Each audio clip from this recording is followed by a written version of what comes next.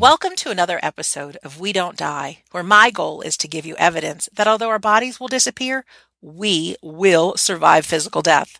I'm your host, Sandra Champlain, author of the international best-selling book called We Don't Die, A Skeptic's Discovery of Life After Death.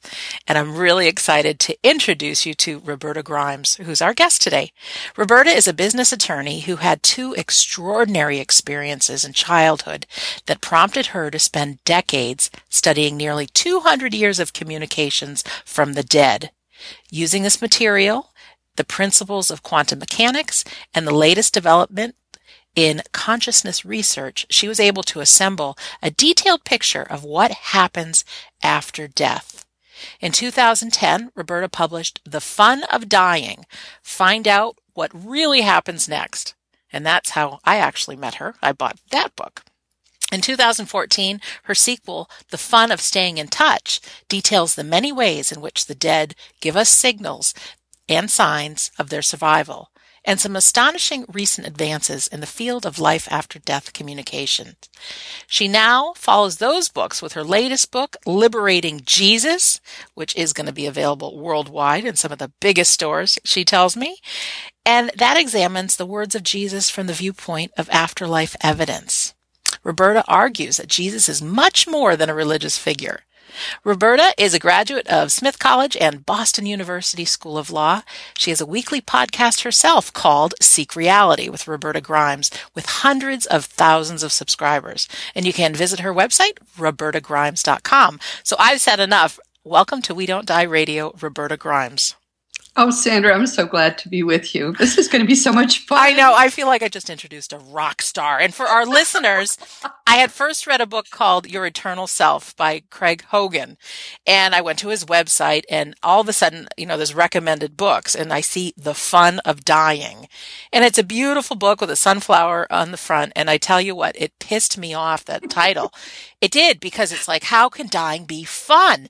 And so that's what had me read it, and that's what had me fall in love with Roberta, and that's why she's on the show. So, enough about me. Roberta, where are you today? You're in Texas? Yes, I'm at home. I'm in Austin, Texas. Very nice. And but as I've told you, I still practice law, and mostly in Massachusetts. Mm-hmm. So you and I are going to do lunch before long. Oh, I think so. Absolutely. And how about a little bit about you? Because how does a person start studying this whole world of life after death, and what prompted that? When I was 8 years old, I woke up, and this was a long time ago, April of 1955. Mm-hmm. I woke up in the middle of the night and realized there is no God, and I was terrified. And in the midst of my terror, there was a brilliant flash of white light in the room that makes me remember to this day in detail what my room looked like when I was 8 years old. And there was then a voice that said, "You wouldn't know what it is to have me if you didn't know what it is to be without me. I will never leave you again." Of course, when you're 8, nothing is surprising because everything is surprising. That was just new information. If you forget that there's a God, they'll remind you. And I went back to sleep. Mm-hmm. But people who have these experiences always, the experiences are two things. The experiences are always fresh in your mind. It feels 60 years later as if that just happened. And you never talk about them. I think because they're so precious and so weird, they're real, and you also, nobody will believe it. So right. Therefore, you just don't talk about it. I didn't talk about it till I was 45 years old. Very interesting. Tell us more, because you wrote this book, The Fun of Dying, and it seems like... How did I get from there to The Fun of Dying? Well, yeah. I realize now that before I was born, I signed up to do all of this. And this is new information to me, and I'm sharing it with you. Okay. We'll get there in this hour, but it was a long process because that was my spirit guide, I now realize, who spoke to me when I was 8. Mm-hmm. When I was 20, after having chosen rashly to major in religion in college, and they didn't know either what had happened because I never asked him a question. I never got an answer. Mm-hmm. I was pretty discouraged.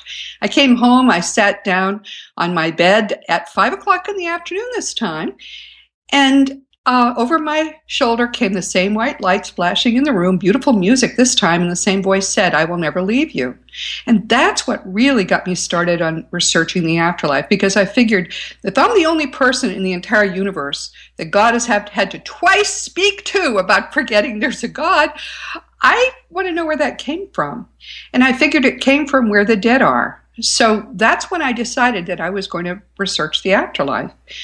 And I spent decades until probably after 1975, I think Raymond Moody's Life After Life really opened the floodgates. Right. But there was very little information that you could find just browsing in a bookstore. After that, there began to be a lot of information. And the beauty about those books that came out in the late 70s and 80s is that they all had bibliographies. Yes. And therefore, you could buy a book, and I always checked to see if there was a good bibliography before I bought one. And then you could start reading all the stuff in their bibliographies too. And that's how I discovered that we have a great source of original data about the afterlife. Most of it was received through deep trance mediums, and it came in the very end of the 19th century and about the first 40 years of the 20th century. So I spent a long time just reading every book I could find, and there are quite a few that were put together about these communications. Most of them were just communications to people who were, grieving, and mom or dad or someone came back. But the difference is with a deep trance medium, the medium has withdrawn from her body, and her control is talking, and her control has people right next to him or her that are your loved ones. So what they say to us is much more detailed. And I figured I would start to see some similarities among these, and I'd be able to sort of construct some notion about what it's like where they are. But what still astonishes me, and to me is one of the two best pieces of evidence that this is real, is the fact that when you read hundreds of them, they all are talking about the same place. I never found an outlier. Always the same physics, the same process, the same pastimes, the same geography, the same everything. And that's not possible. I mean, some were received in Great Britain, some were received in the United States, or even a few from other places. They all went to the same place. Sandra, that's not possible if it's not real. I agree. And it's interesting. I have The Fun of Dying in front of me, and I opened it up just before I called you. And man, I've got so many things underlined and starred and highlighted. And it's like, oh my, I mean, talk about just a powerful, powerful thing. So let me ask you, what happens in the dying process? Because for most people, there's a lot of fear. There's a lot of things that are left undone. We are scared of dying. And can you just walk us through what it's like in the dying process, and maybe when we close our eyes here on Earth the last time and we open them up, what it is we find?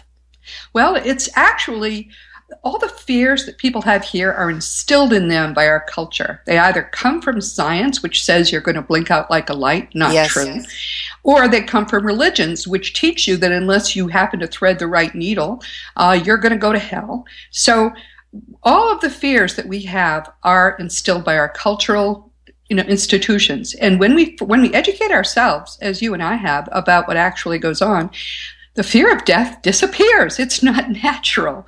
And not only that fear disappears, but so does every other fear. So if people are wondering whether they should bother to look into all of this, the biggest reason to do it is that it takes away all fear. It transforms your life for the better in ways that it's hard for me even to describe. But here we are, we're approaching death. We're at the sort of between 24 hours and maybe 36 hours before death. There's usually a burst of energy. Okay. We wake up, we talk to people, we seem much more normal. It seems like we're getting better. That's a sign that we are in the last stages of death. We're in our deathbed. We may be surrounded by loved ones. Sometime in the period, usually it's within 24 hours, but sometimes it's only a few hours before we actually leave our bodies, we start to see people in the room that we used to think were dead. Mm-hmm. They usually appear in the upper corners of the room, and they look young, They look healthy and happy, and it could be one person or even one pet, or it could be a crowd. It's very individual. Whatever is going to be best for you is what your guides make sure that you have in terms of deathbed visitors. Usually, the people around the bed will notice that we stop communicating with them. Right. Because usually we don't even tell them what we see. Once in a while we do, or once in a while we have hints, such as Steve Jobs saying, "Oh, wow," 3 times, suddenly, just as he was getting close to death, and then he never spoke to his family again. Those were his last words. Right. So the minute you see your mom looking young and healthy, or your cat that you had in childhood, or whoever comes, you know you're going to be fine. So any residual uneasiness you had just disappears, and you feel happy. But you're still enclosed in this boat anchor, basically, this dying body, and you need to get out of it. So what happens is we're built like a Matryoshka doll, nested energy bodies. Okay. The outer body or a couple of bodies are going to stay. The physical body is staying. And I think also that what we think of as the aura, which is an energy body that protects us, it's like a spiritual immune system, that seems also to stay. But all the inner bodies leave. And they tend to gather. People who have been awake while this was happening say it feels funny, but it doesn't hurt. They all sort of unvelcro from our extremities and gather in our chest area. And then they leave. If you're beside someone who is dying, you sometimes will see a gray mist above the body. That is actually the spirit leaving. It has been photographed. Wow, I didn't know that. Yes, and the reason that it seems to disappear is that once you're out of your body, you are very rapidly raising your vibratory rate to the point where people usually are unable to perceive it. Some more sensitive people still can. But that energy sort of mist reforms into a semblance of a body that is still attached to the body that's lying there, that boat anchor on the bed, by a silver cord. People who have done this and been awake at the time say it's an immensely pleasurable experience. My title, The Fun of Dying, came from what the dead tell us about the process. It's really fun. I like that. You feel young, you feel healthy, happy, vigorous, powerful, thrilled. Some people say it's an orgasmic feeling to leave the body. It's just the best. Wow. You're still attached to the body by that, what the Bible calls a silver cord. It's an energy cord that you can sometimes perceive. But that's getting frayed now. It's been tough enough that you've been able to leave that body. Most nights we leave our bodies in astral travel. You've been able to go to the other end of the universe and still stay attached to that boat anchor. But now it's time for you to leave. So that energy cord frays and disintegrates. And your loved ones around you are urging you to come with them. It's very important. Everyone listening, please, when you are out of your body and you're basically dying, go with these people. Do not attempt to comfort those around the bed, especially if your death was not expected. The people around the bed may be very upset. You can't comfort them, and if you attempt to do it, you will lower your vibratory rate and make it so you can't see mom and dad anymore, and then you could be stuck. It can be very hard to rescue people who have gone off track this way. So, bit of advice, go with the people who have come for you. You can help your family later, but you can't help them until you first have finished your transition. Okay. So, Sandra, we're heading off. Yes, we are. I'm very excited about this journey. We rapidly raise our vibratory rate, as do the people around us. And it seems, for many people, it seems like a fog. It sort of is between the energy areas. And for some people, it just feels like one edge disappears and another begins. It's just a very personal thing. But whatever it is, there'll be people around you all the time. It won't be scary. And what happens is that you find a whole new, solid, beautiful, amazing, earth-like, extraordinary reality exactly where you are right now. It's in the same place. How, you say, is that possible? How is that possible? If you think of your mind as a TV set, right now you're tuned to this level of reality and to that body on this level of reality. You think you're in the body, but you're nowhere near it. Your mind is like it is picking up an energy signal that makes you think you're in this body. When you die, all that happens is that your mind tunes to a slightly higher vibratory rate or frequency or channel, and you pick up a whole new different reality just as easily as you pick up a TV channel. That's how it works. Which means your mind is not in your brain, doesn't it? Your mind, no, your mind is nowhere near your brain. Your mind is in connection with your brain only energetically, but your mind remains where it always has been and always will be, part of the eternal capital M mind that Max Planck found and that we have found as well. It's nothing like God, although that's really what it is. The only way it's similar to God is that it has only one vibratory rate, and that's perfect love. But it's not human. God is not a human being. All the human gods were created in men's image, and it's time to get rid of them because the real God really is perfect. Yes. So I'm dying. Dying is not the good word. I'm interested in knowing, is this a place now we have bodies and we can eat and we see our loved ones and our pets and there's flowers, and is it a reality like that? Yes. In fact, the people who are there tell us that that's reality. Where we are now is the illusion. That's how real it is to them. It's solid. There's beautiful foliage, beautiful flowers. There are colors we have never seen because they're beyond the visible light spectrum. We have much better sensory abilities there than we have here because here we're stuck with what our bodies can pick up. There we have what's called mind sight, which is panoramic. We can see behind ourselves as well.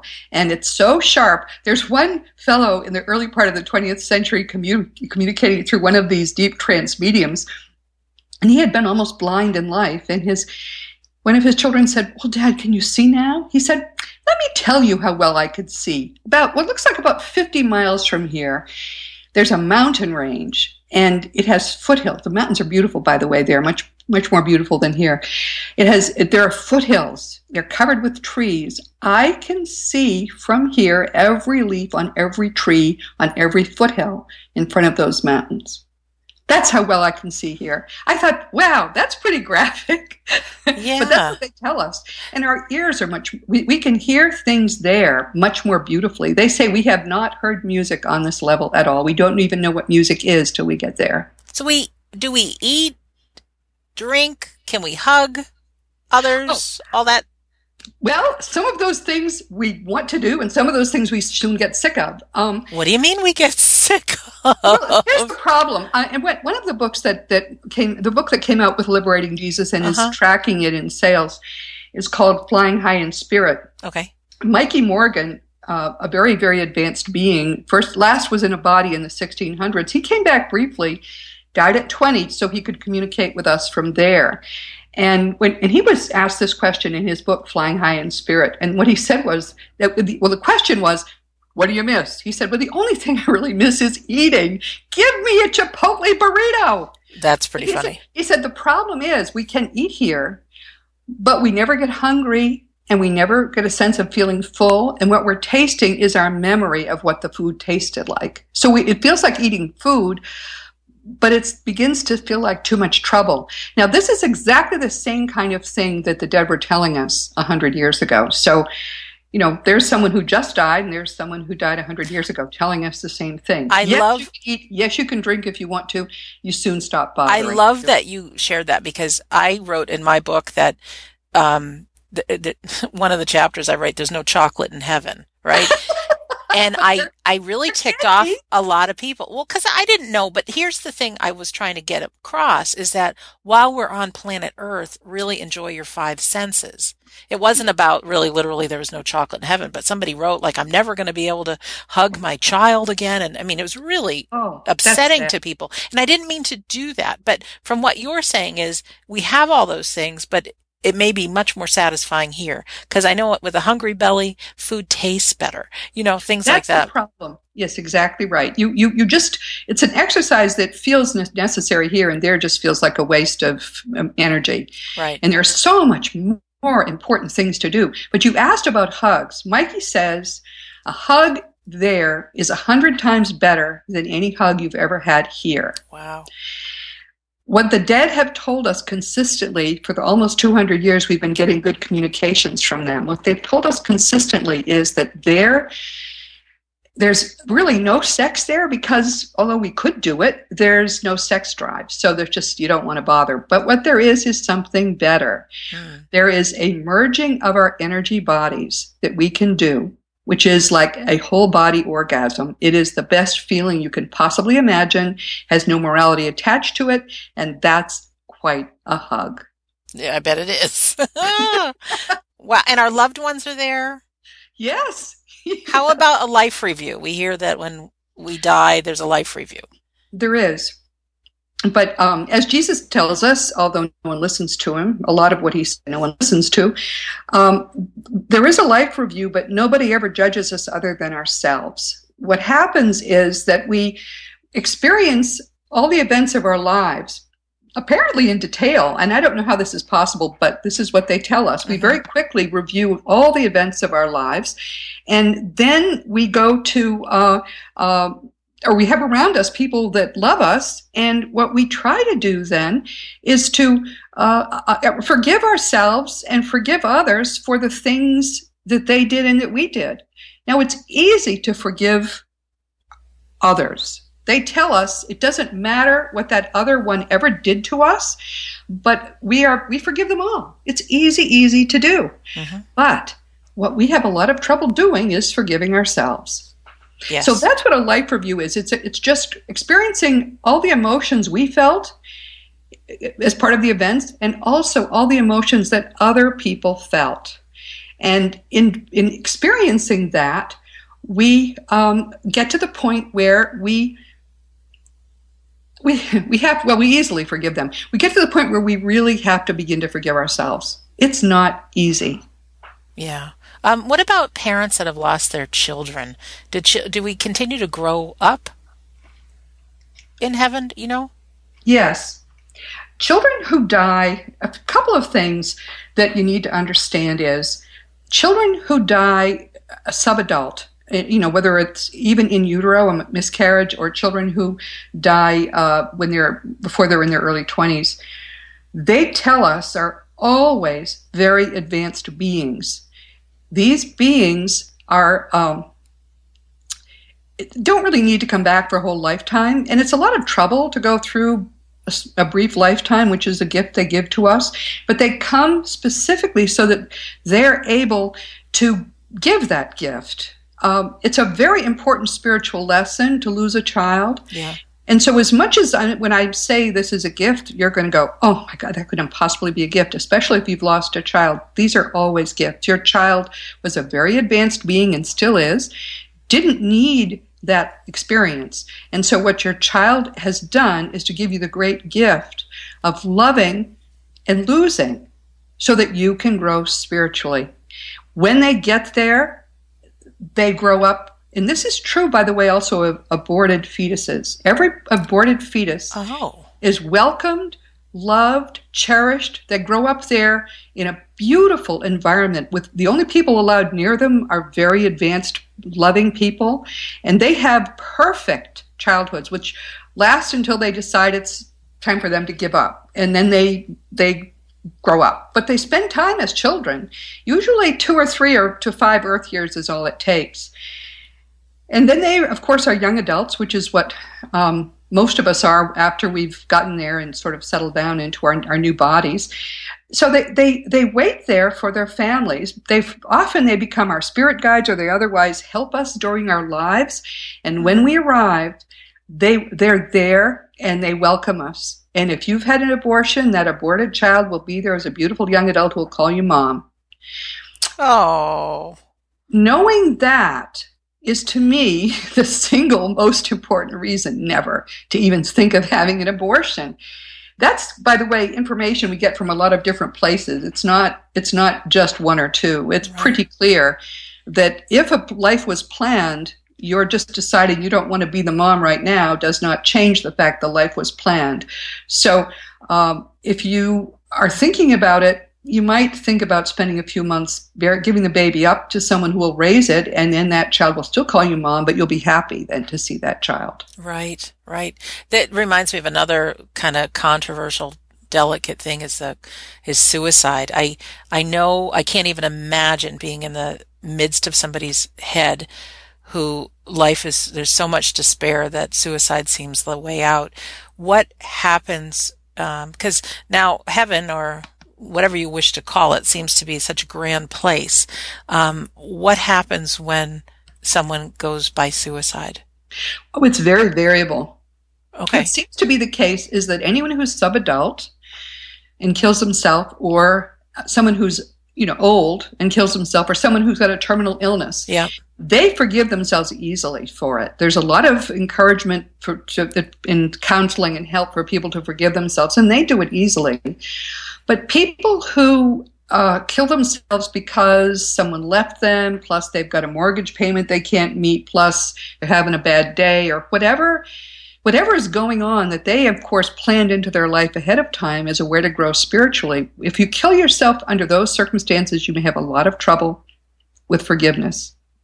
And that's the real issue. I mean, God doesn't blame you. God, we have found no evidence, and I've looked hard for it, that God has ever judged anybody for anything. Jesus has never judged anybody for anything.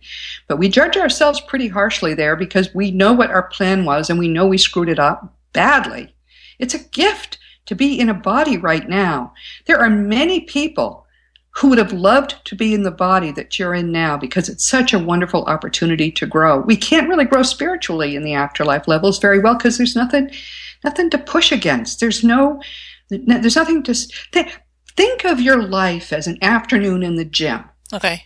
You're trying to strengthen a few kinds of spiritual muscles, maybe that you had trouble with in a previous lifetime. Right.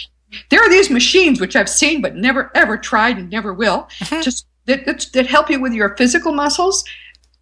That's what your mother-in-law is. That's what your loss of a child is, or your having loved and lost is, or I can't remember what all the things are that happen in people's lives. Bad job, money problems, all of those are planned into your life by you and your guides together as a way for you to grow spiritually. And knowing that, you can sort of understand, since it's possible, if we know what's going on, it's possible for us to make huge spiritual progress with just what we've planned into this lifetime. We want to do it. Those who love us want us to do it. Everybody's rooting for us. And there are many people who would have, thank you very much, taken the life you're living now and done more with it. So you can't kill yourself. If you kill yourself, you're going to really, really be mad at yourself more than you can imagine. Well, it kind of sounds like just when we die, it doesn't mean we're going to just all of a sudden wake up as this enlightened being. No, that's a really good point, Sandra. One of the things that the early 20th century folks would be most annoyed about in talking to their loved ones was that they were the same exact people they had been before they died. They did expect, they'd be on a cloud with angels and harps, but they were exactly the same people. And here is where you make the progress. You don't make it there. So, and it's much better. The higher your vibratory rate is spiritually, the higher you can go in the afterlife levels, and it's way more beautiful in the upper levels. So, for heaven's sake, let's all try to grow spiritually. That's why we're here. I love that you just said, for heaven's sake. Well, Lord, I'm dying to ask this question. Same thing, yes. Yeah, well, I'm thinking about life, and there's a lot of really hard, crappy, awful things that happen, and it's so easy to be locked in as a victim. And I know people that everything in their life is negative, and I don't even want to be around them because it's just negative, negative, negative. Oh, woe is me.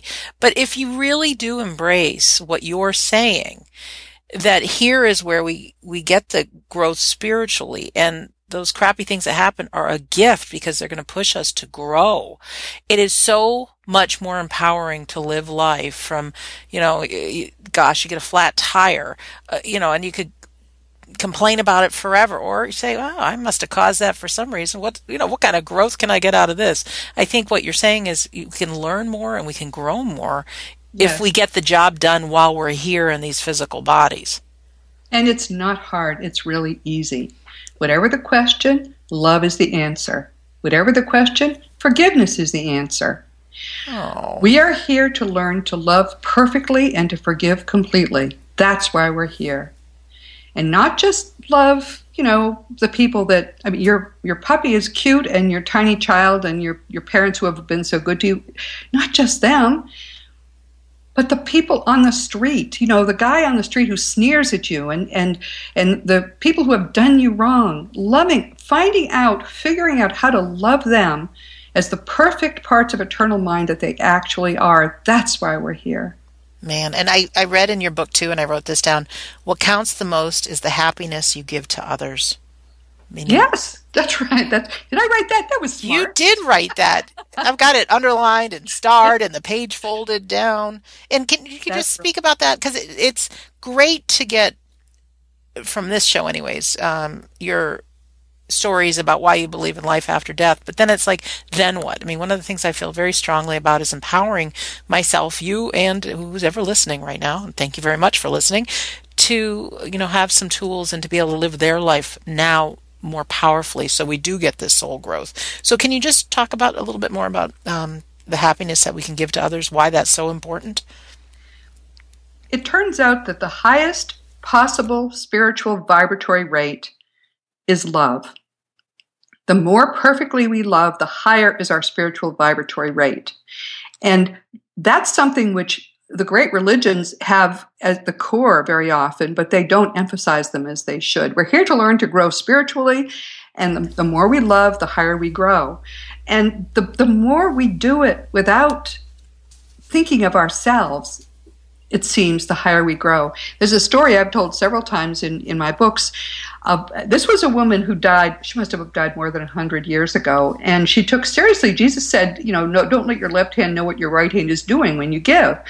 So every single day of her adult life, she made herself do something for somebody else anonymously. That was important to her, anonymously. Yep. And if someone figured out who did, left the flower on the step, it didn't have to be expensive or big things, just thoughtful things.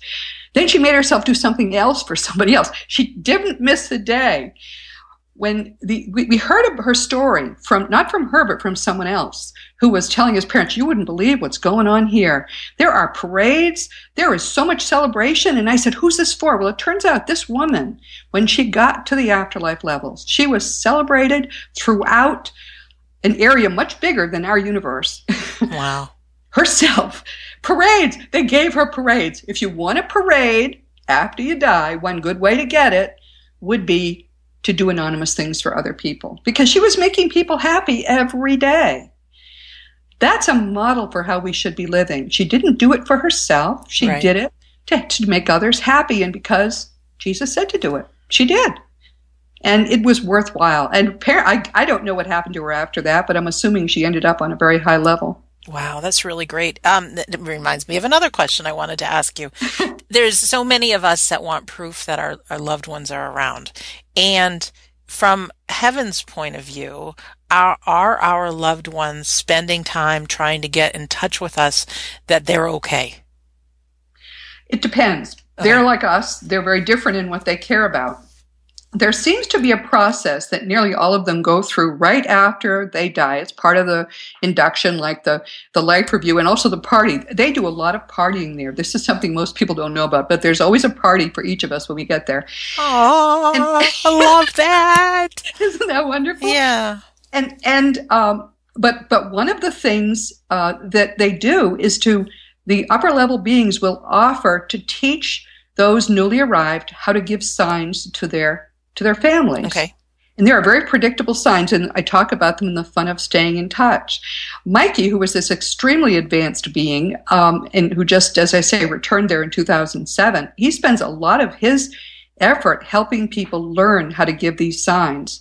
And he gives his family signs every single day, even though, of course, it's been almost a decade since he left them. His mother says it's like he never left. He's doing all these things all the time. But he's unusual. Most of our loved ones will give us some signs. We will ignore them because we don't know what's going on, and they will shrug and they will go on and have a nice life there. Even though we might miss them, they know from their perspective in a minute they'll turn around and we'll be there after having lived another 50 years. Time is very different there. It doesn't exist here the way it does there, the way it does here. So they don't miss us. They can check in whenever they like.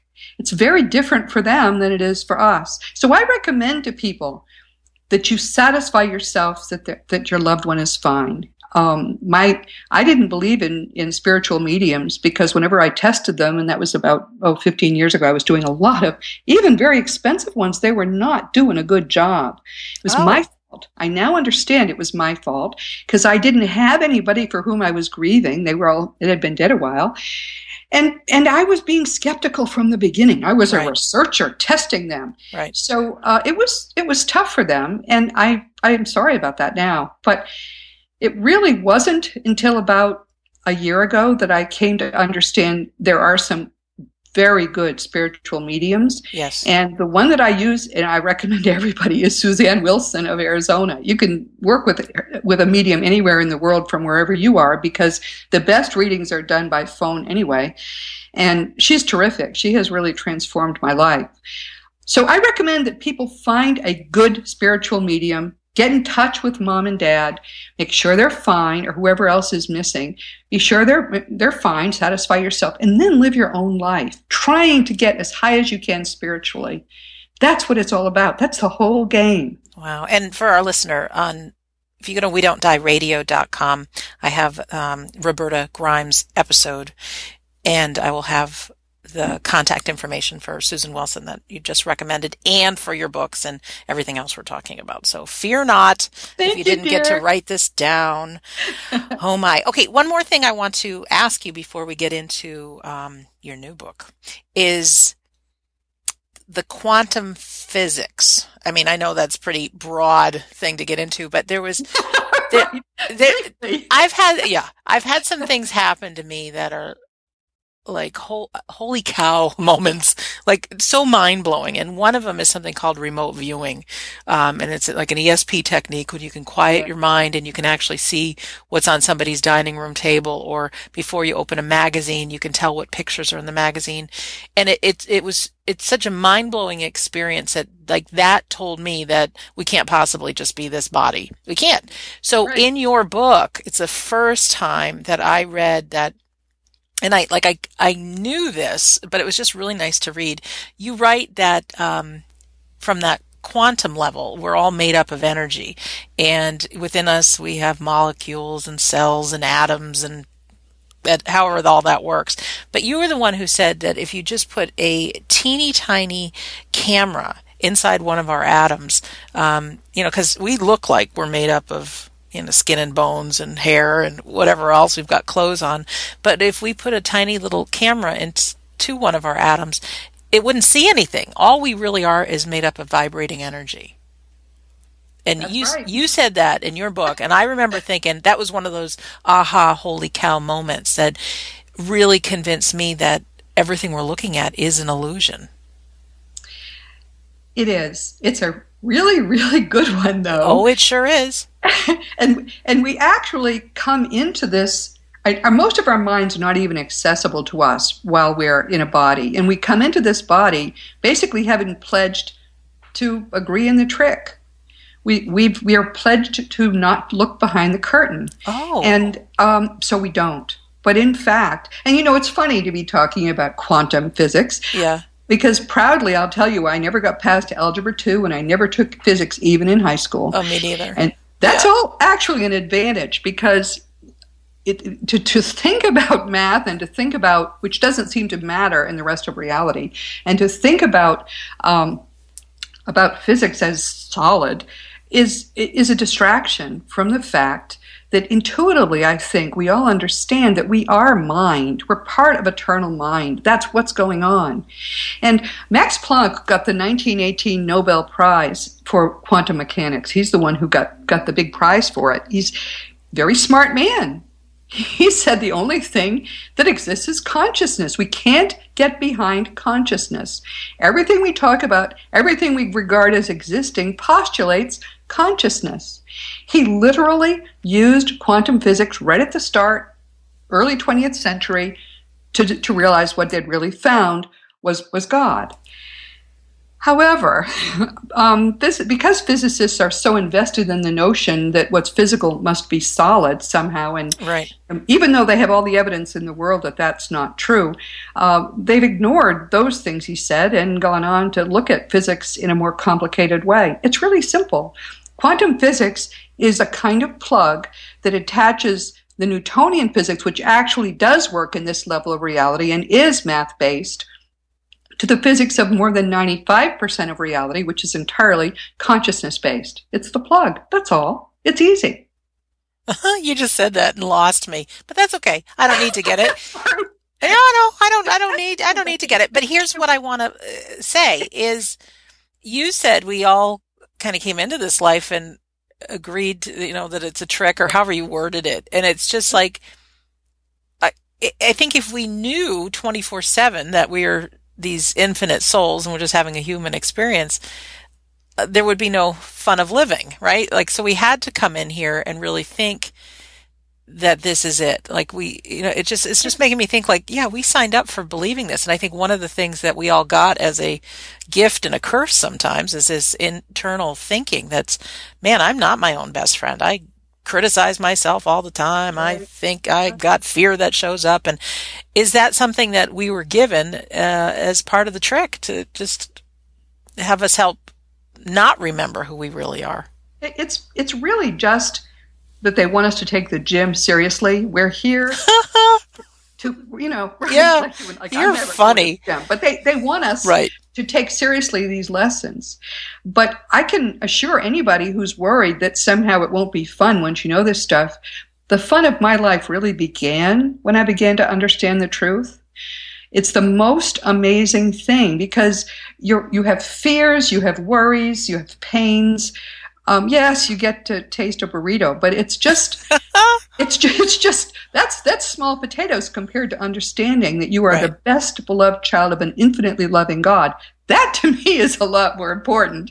And when I really got all of that, wow, it's just the best feeling on earth you can imagine. And I think then you start taking even though you can see that the machine is just a machine, it's a kind of trick. Right. You no longer feel the grief you felt before for people who have died because you understand what's going on. You can see behind the curtain a little bit. Right. But it makes you all the harder try to ace out the lessons. I know it's just a lesson, but I still want to get an A. Yeah, definitely. And I think it's so important, everything you're doing to share your message, your books. I know you've been on over 100 radio shows this past year. I mean, you're out there. And the thing is, for any one of us, whether it's listening to one of our shows, whether it's picking up a book, whether it's going to a seminar, the more times that we can remind ourselves that this is real. Like, life after death is real. We are eternal souls here in a human body. That is real. The more times we hear that, I think it keeps us in the game and like looking for opportunities to love and forgive and to grow. Because even though, Roberta, I wrote my book, and even though I've had some pretty mind-blowing experiences, I cannot remember them on my own unless I stay engaged. And I also know when I stay engaged, when I talk to somebody like you, or if I read a book or something like that, I remember to do things like quiet my mind, whether you call it meditation or whatever. I remember to be in the present moment. And by doing those kind of things, I think, for myself anyways, I've had a whole lot more synchronicities. I will even say I've had miracles show up. I've had people come into my life that I thought, were they here just for me? I mean, so whether it's raising my vibration or tapping into something, I don't know. But the quality of life seems to be much better when I'm engaged in this conversation. I would totally, absolutely agree with you. I'm like, amen. Amen, sister. Yeah, absolutely. There is nothing like the kind of feeling you have for other people when you really understand what's going on. You can look at people that you used to think were awful, and you can see the God in them. You're able to begin to really love everybody. And it's always, for all of us, it's a new set of habits, but it's not something that's automatic. We need to work at it. Yeah.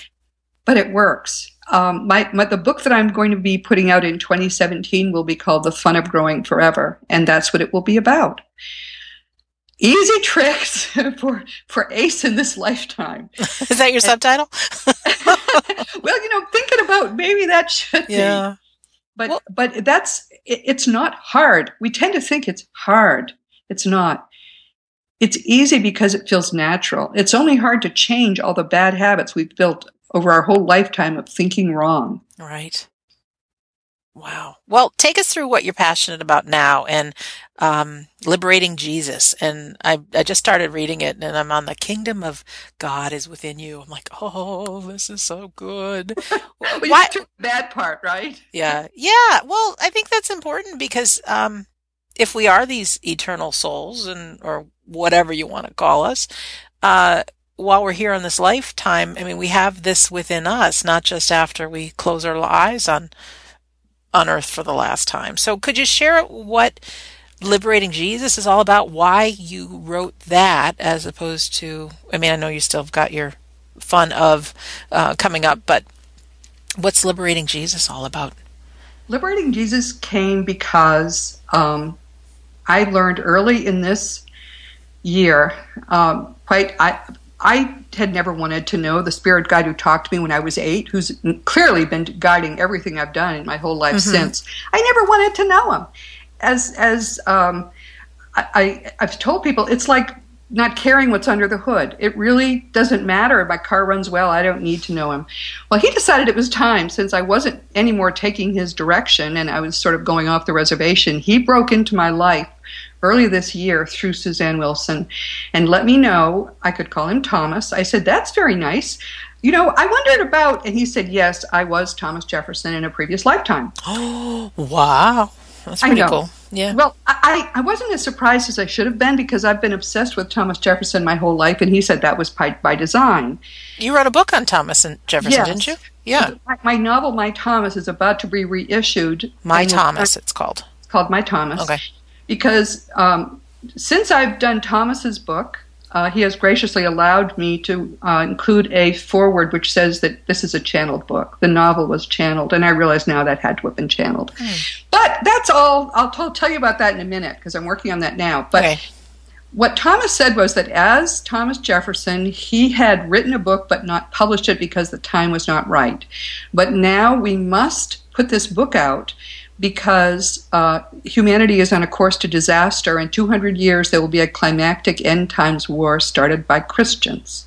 And we need to basically change their perception of Jesus and of Christianity to what it was intended to be, or we're going to hell in a handbasket. And I thought I couldn't channel a book. Turns out, of course, anybody can.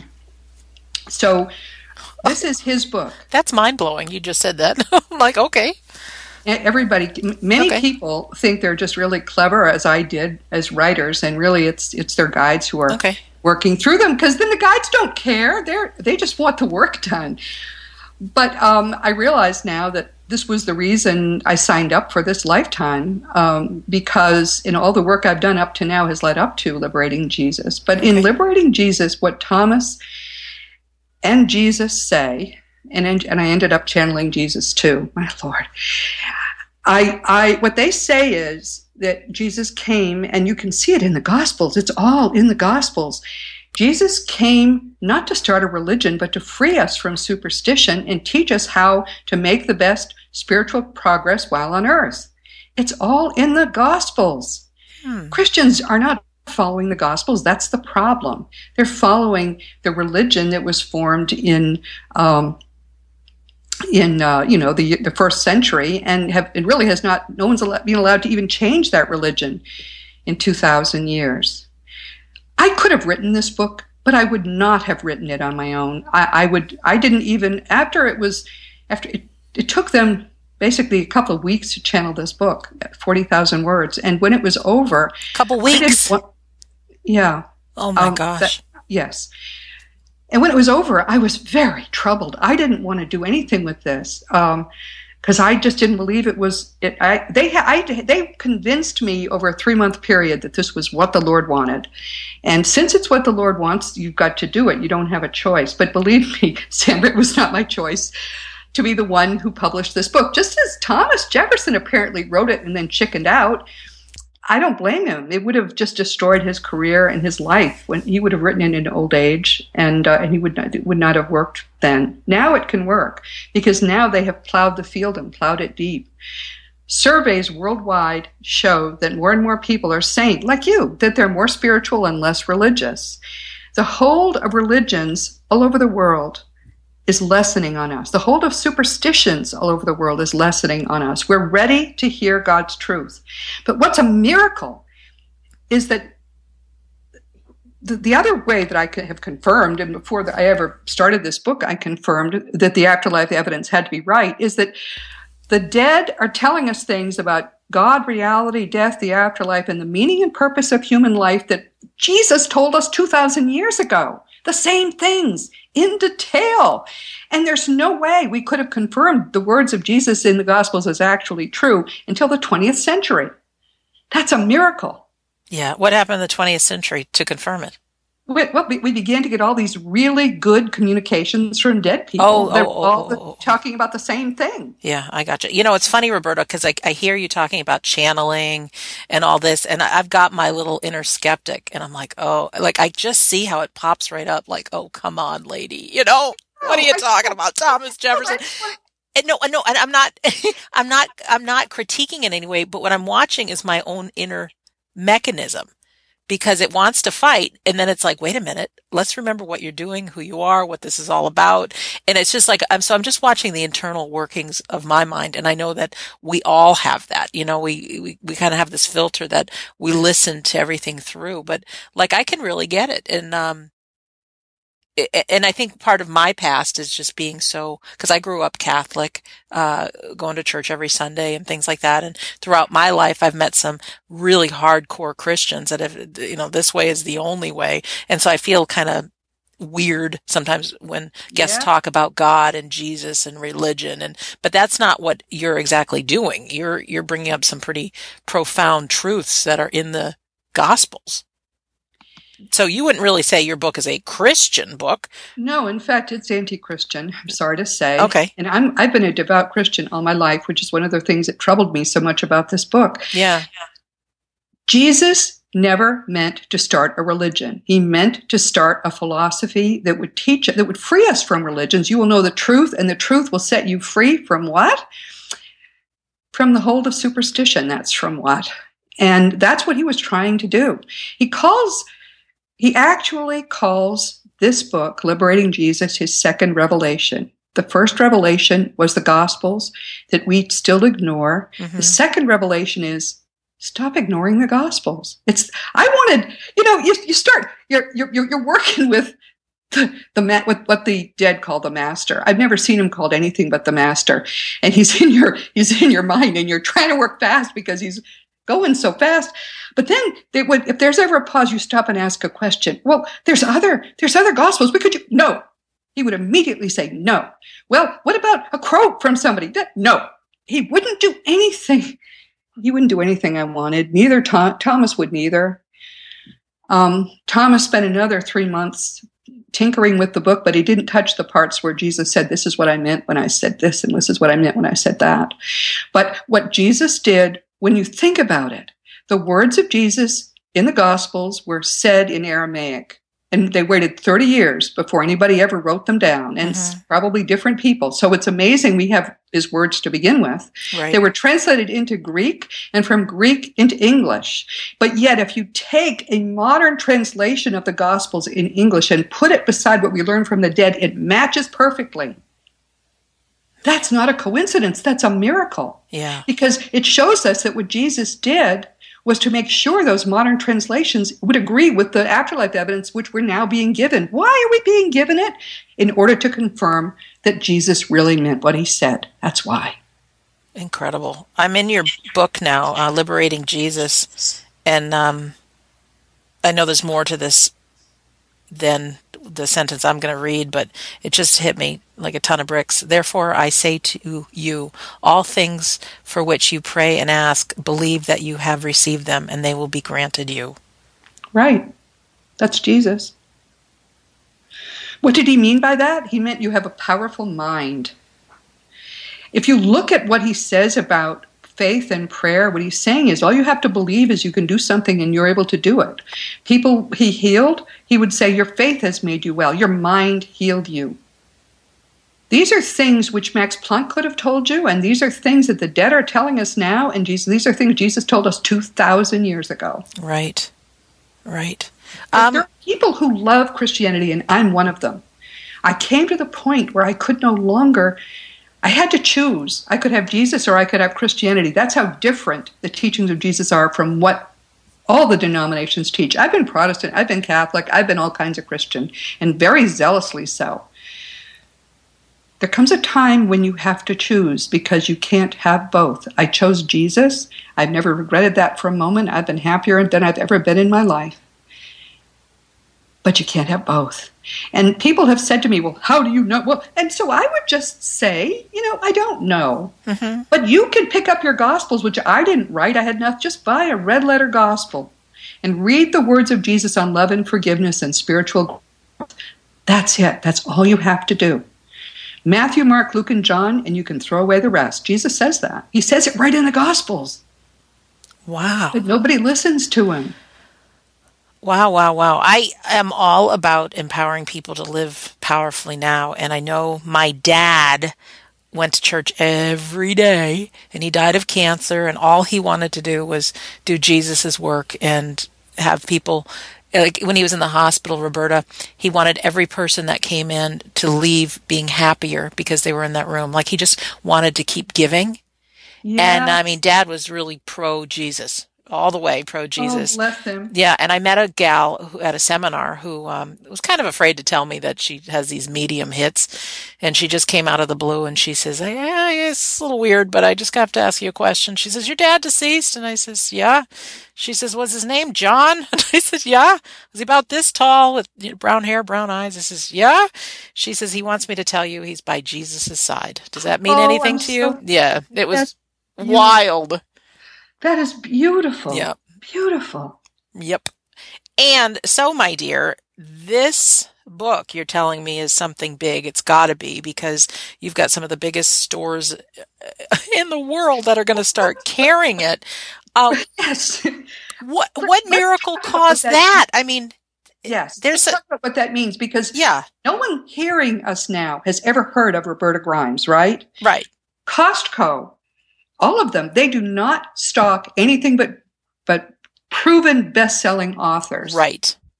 10 of the major chains, including Barnes & Noble, Costco, Target, Walmart, Kmart, yep, both CVS and Walgreens, 10 of them, the Hudson's in the airports, have bought this book. I didn't sell the book to them. You know who did. Mm-hmm. I have goosebumps just flooding me right now. I still had trouble believing that this was of God until that happened. And I said, okay, whatever happens now, I know at least who's behind the book. I know who's behind it. This interview is really good for me too, because there's so much I want to do. And I really want to unite so many people that have this message and get out big time, not ego based, but just because I know it helps people. It helps people with grief. It helps people with life. And, you just told me something just so powerfully that I've got a spirit guide. I believe we all do, right? We all do. I have 11. You may have many too. Yeah, but I mean, it's just to trust the process and ask and it'll be given. And I think things will happen in their due time. And when I'm meant to do something, it'll show up. And, you've written a book now that's extremely powerful, and the words need to get out there. And so what's the best way to do it is let's just get it in the biggest stores around. Everything everything since 2000, in 2009, and this I recommend to everybody, 2009, I gave my life to God. I just started every day praying, thank you for giving me work to do. Thank you for showing me how to do it. Mm-hmm. And from then on, whatever seemed to be an opportunity or something that was being shown to me, I tried it. And in most cases, it was what I was supposed to do. Within 3 months, I was writing The Fun of Dying. I hadn't even known I was going to write a book. And here, what is this I'm writing? Oh my goodness, it's turning into a book. That's where that book came from.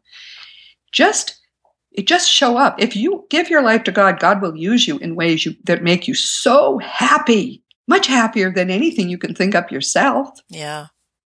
And it's funny because you say give your life to God. This is not like a religious conversation. No, there is a real God, and no religion follows the real God. No religion I've ever heard of.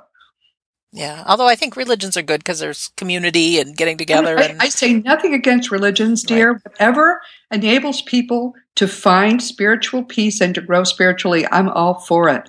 The problem is that all the religions are fear-based. What you fear, you cannot love.